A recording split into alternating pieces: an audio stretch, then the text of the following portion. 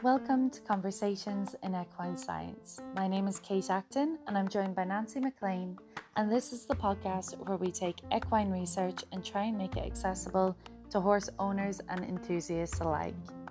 Remember that with each topic we discuss, it's important to get professional advice before implementing any of the strategies.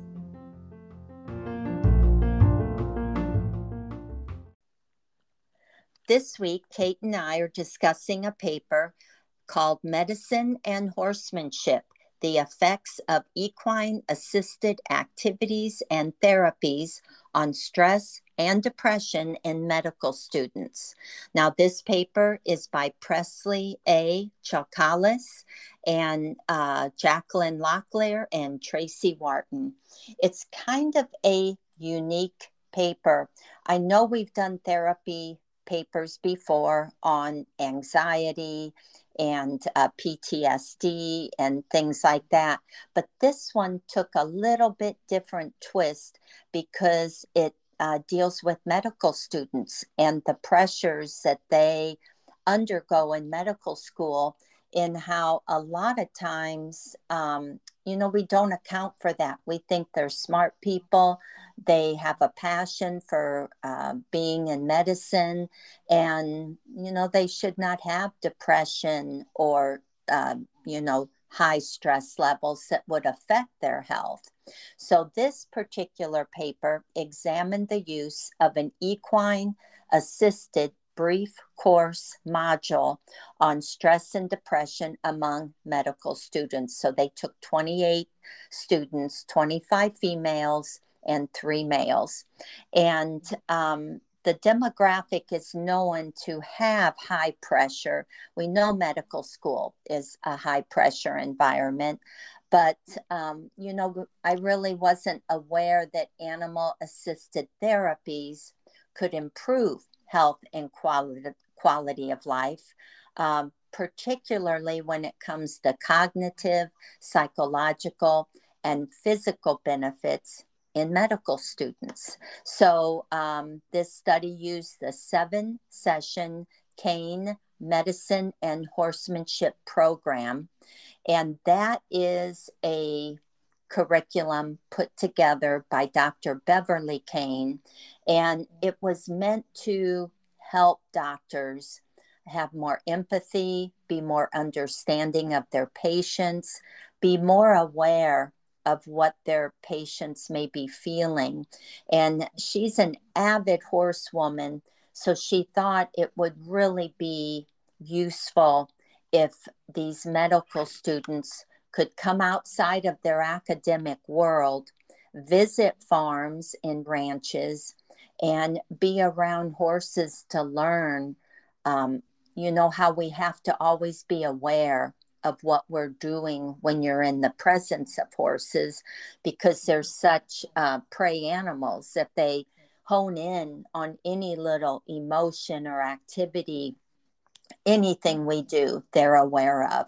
And that's what she thought could benefit these doctors and these students to help them deal better with patients and have a better bedside manner. So I love this paper. It also has a link to the course.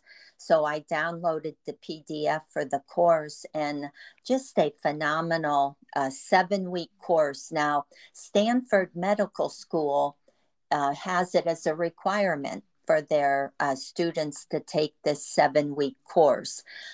This particular paper is from the University of Central Florida, Orlando, and they also had it be taken over the course of 7 sessions or 7 weeks. They had a pre-interview for the applicants or the students that kind of told them, this is what we're going to be doing today with the horses. And I will add that this was a non-ridden program. So they were around the horses, grooming and doing various activities, but they were not riding the horses. So you didn't have to have any experience with horses to do this program. And then, they did the post interview, which after a 3-hour session, then they did a post interview to see how the applicants felt, what they learned, and if they felt different, and most of them reported that the stress did leave while they were working with horses. And I think most of us realize that. That's why we work with horses. It's such a good release, that all of a sudden things get in their proper perspective. So, Kate, what did you think about this paper? I absolutely loved this paper. I loved that Stanford made a prerequisite that students have to study this as a module because it's so important. But what I thought was really stood out to me with this is it's an area that I am very aware of in veterinary. And when we talk about burnout and things, like the rate of suicide is quite high in veterinary. And they mention that here as well when they talk about medical professionals. And I think the disconnect I've had is I had a perception, I suppose, that medical professionals should be better equipped to deal with their own depression or their own health ailments. But we're all human at the end of the day, and these are extremely difficult things to deal with. And in this paper, it says, according to the World Health Organization, depression is the principal cause of disease burden worldwide. So we're looking at doctors who our students are learning about learning about disease that can be caused by stress or aggravated by stress. They're learning about depression as a disease. They'll be learning about advice to give people with depression or with illness. And it's something that they are actually suffering alongside learning that, which I thought was really interesting, that it can be hard to take our own advice, I think is probably what I took away from this.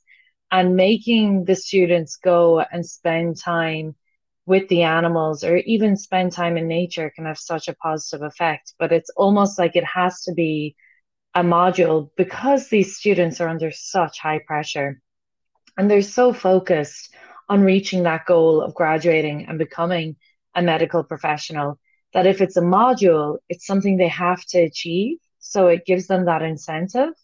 But the results from it in having lowered the depression level in people and improving their stress levels as well is something that's just invaluable. And because the other side as well is when we talk about this in vets, like vets are exposed to animals all the time. And we see research that, even just petting your dog or petting your cat can help lower your heart rate and it lowers your cortisol levels. And there's a lot of health benefits to having a pet. But I think when you're working in a veterinary capacity, it's very different to getting to spend time, obviously, with your own pet. But what this paper also pointed out is that horses have a unique take on this when it comes to therapies, because dogs and cats are predator animals and horses are prey animals. So you have to actually be a lot more in tune with the prey animal. You have to read their cues and kind of be more connected to what's going on and more present in the moment when you're working with a prey animal. Whereas I suppose you can dissociate a little bit more with a dog or a cat, as well, because they pose much less of a risk to you when you are spending time with them than a horse, because we all know how dangerous it can obviously be if we're not careful around horses. And these students didn't have, there was 3, I think, in each group that had extensive knowledge with horses, but otherwise they were novice students when it came to horse experience, or even had no previous experience at all with horses. So seeing that benefit from spending the time with them is really quite significant, I think. Yeah, and I think it was interesting that there's evidence that supports there are significant levels of stress and depression among medical students, and those amounts are 2 to 5 times higher than the general population.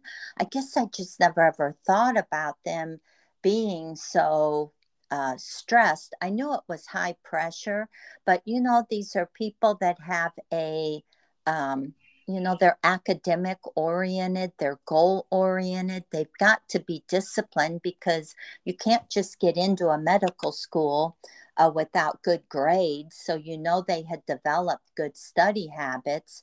And this Rotenstein et al. Did a study in 2016. It's a pretty impressive study because they reviewed 195 research projects, and that involved almost 130,000 medical students, 129,123. More than a quarter of that sample population screened positive for depression, and more than 1 in 10 indicated suicidal ideation while in medical school.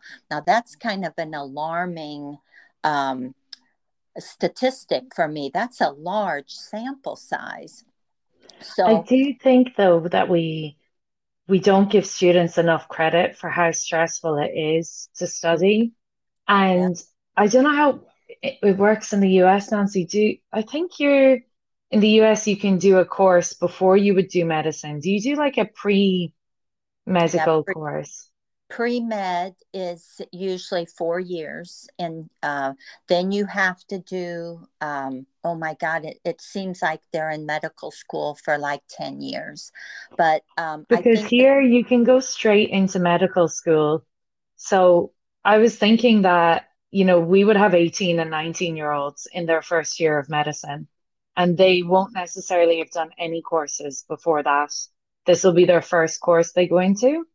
And from that point of view, I thought, like, I think it's so difficult anyway to expect, young people to know at 18 or 19 what they're going to do for the rest of their life. And that it still blows my mind. And I somewhat stayed along the same lines of what I wanted to do, but it changes so much. And at 18 or 19, to be in a course where the course is like completely solely focused on preserving human life, which is the thing that in the world we give the most importance to, preserving human life.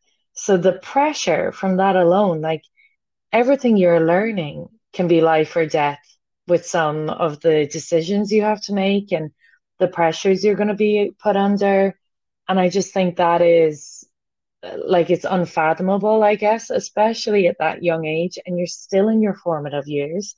Your character and your brain hasn't finished developing. And then you're literally given all of this stress that surely it would have a massive impact on your mental health. yeah, yep. And we then, once they graduate, there's a residency, an Yeah. internship. I mean, it is, And I then they guess, have to specialize or decide yeah. what area they're going to go into. And I think the worst thing is for patients is to have a doctor that you absolutely have no rapport with, that is very clinical and, you know, doesn't have a clue what you're feeling as a patient or what you're going through. And I think what a brilliant idea this Beverly Kane had. Now, her story alone, I had to look up her story because she went to California because she wanted to be an artist. And then she thought, well, she could always become an artist and a computer scientist out in California because of Silicon Valley. Well, she hitchhiked to California with just $35 in her pocket.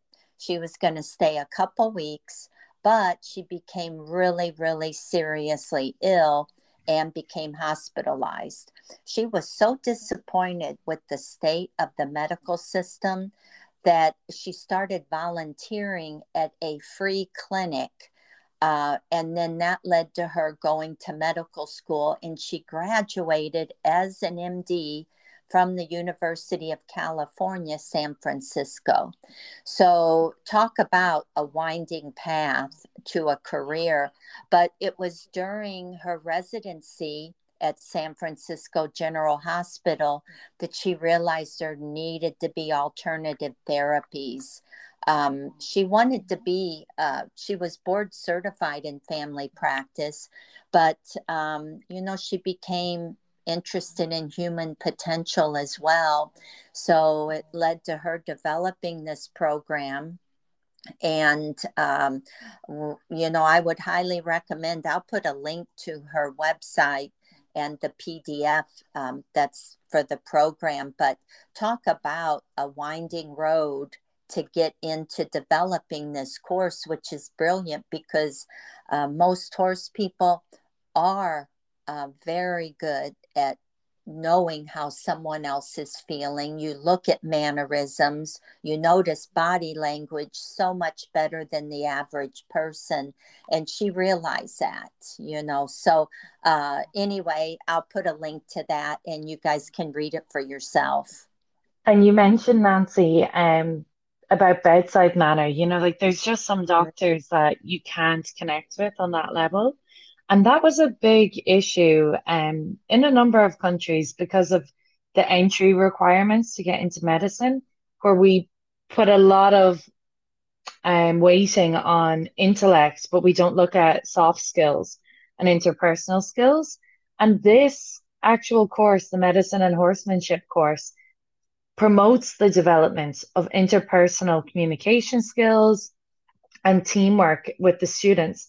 And they're critical skills in medicine because it's not just about like with the patient, but if they can't communicate like doctors to nurses and within the teams in the hospital, then that's where patient care ends up getting pulled down and could end up in detrimental states because of poor communication skills or lack of teamwork and being able to work through problems within teams as well.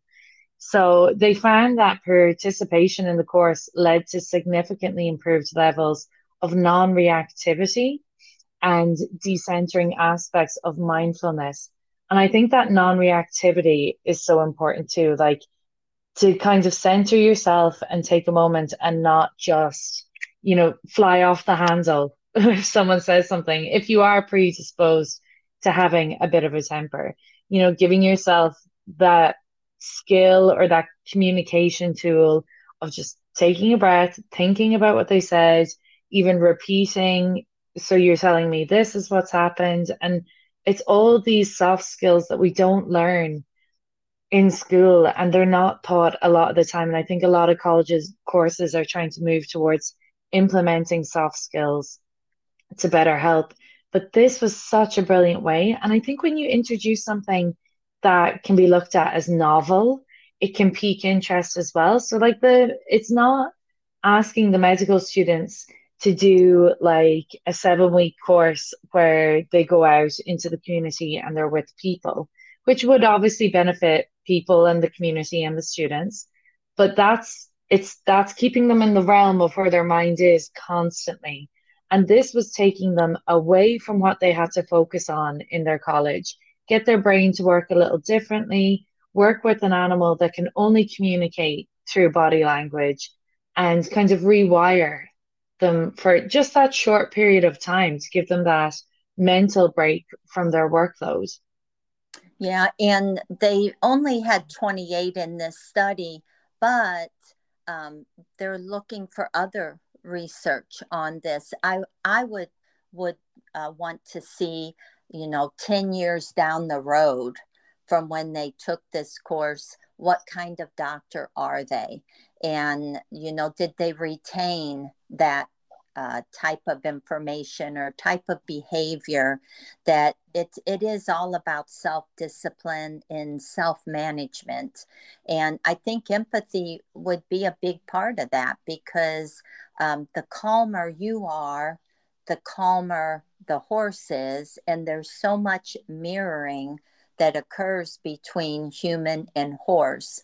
And I know a lot of our research has discussed this, whether it was the fear smell in human sweat, or if it was heart rate transfer from human to horse. Well, I think empathy and peacefulness and kind of an inner calm is something that can't be learned. You have to develop it.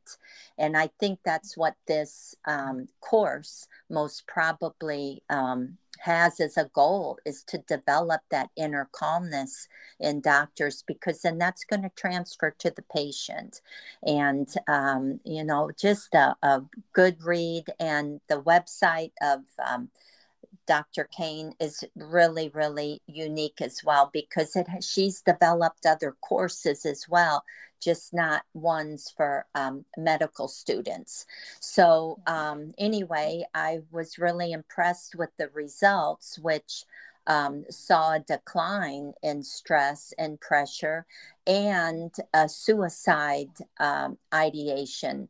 It's sad to think some of these students think their way of escape would be to end their life. And for me, what better way to make them see the big picture is to get them out on a farm, whether it's just in nature or just being with horses in general in the farm environment. Sometimes you don't realize how big the sky is until you get away from the city and actually see it. And that kind of puts your own significance in a minimal way. We're all part of a big picture, and you don't really realize that when you're so focused on your achievements and your goal setting and what you want to do. So when Yeah, you're and with, I think sorry, Nancy, I was just going to say, no, like, I agree the impact of nature it's just so important on your mental health.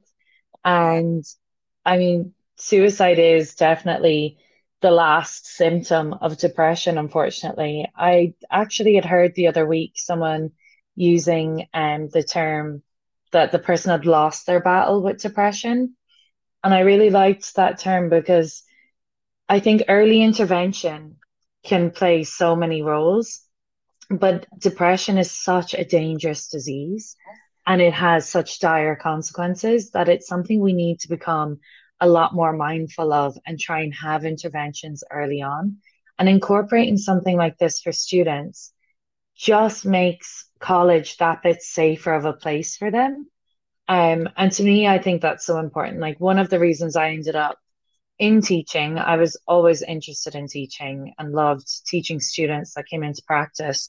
But it was when I was doing my research on burnout in veterinary, and a lot of the papers talked about how we have to intervene when students are in college. Like we need to be teaching the coping skills and the soft skills and the mindfulness when they're in college. It's a bit late teaching it in the workplace. Now, it's never too late to teach an old dog new tricks, but it's a little bit late to be doing it in the workplace. You really need to be teaching them those coping skills alongside teaching them how to do the skill of the job. And that was what really kind of drove me into teaching because I really wanted to try and incorporate that somehow. So this paper was absolutely brilliant. And thank you, Nancy, for recommending it. Really enjoyable read.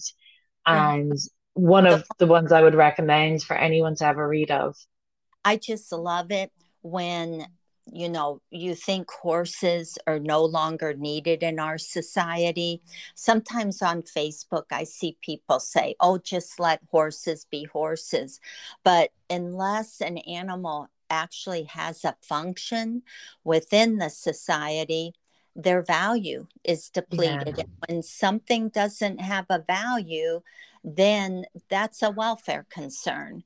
Yeah. So I love it that of all the animals in our world today, horses keep coming back as being a needed resource in our culture. And whether it was back when the explorers were on horseback, all the way through the centuries to today's world, well, yeah, we might not necessarily need to be riding horses, but I think, for those of us that enjoy that, it does help you psychologically. I mean, I love it. If I'm having a bad day, I go saddle up and it changes my whole perspective.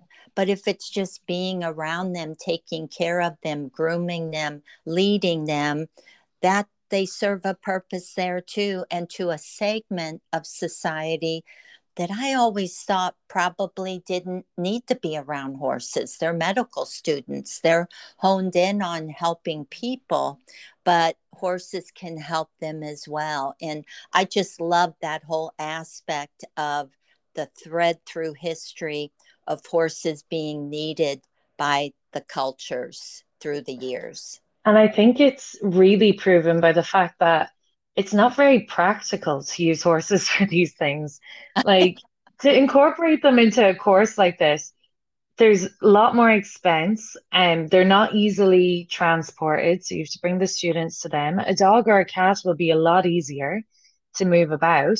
And then you have obviously the absolute fear when you first set up the course that a student's going to get kicked or bitten or there's going to be insurance issues or so I think all of that, I mean, the good that horses bring into people's lives massively outweighs all of that for them to even be considered to be used for schemes like this. And I just thought that was really lovely as well, that there's something about horses specifically and particularly that makes them such a great therapy um assistant, I guess, or just has such an important role in assisted therapies that Yeah. they keep coming back again and again. And I've had the pleasure, and I've mentioned it on other podcasts, of seeing it's called Festina Lente in Ireland, but it's the therapeutic horse riding. And I've seen the impact that's had on people and their families and on children that have additional needs. And it's just incredible. Like, if you ever have the chance to get involved with a charity that does that kind of work, that will give you so much fulfillment as well to see the impact these horses have. And I will say that Dr. Beverly Kane, she volunteered as a sidewalker at a equine therapy place, and that's what gave her the idea for this course. So I agree with you, Kate. Great paper, and just opens up a whole new way of looking at the future for horses. So anyway, have a read on it, and any questions or any research you guys want us to do, send us an email, Instagram, Facebook, and reach out. We'll look it up and do a little of our own research and, maybe do an episode on it. Brilliant. We have a couple of requests lined up, but we're always eager for you to keep them coming. So let Oh, us know. And thanks so much, Nancy. We'll talk to you next week. okay. Thanks, Kate. Bye bye. Take care.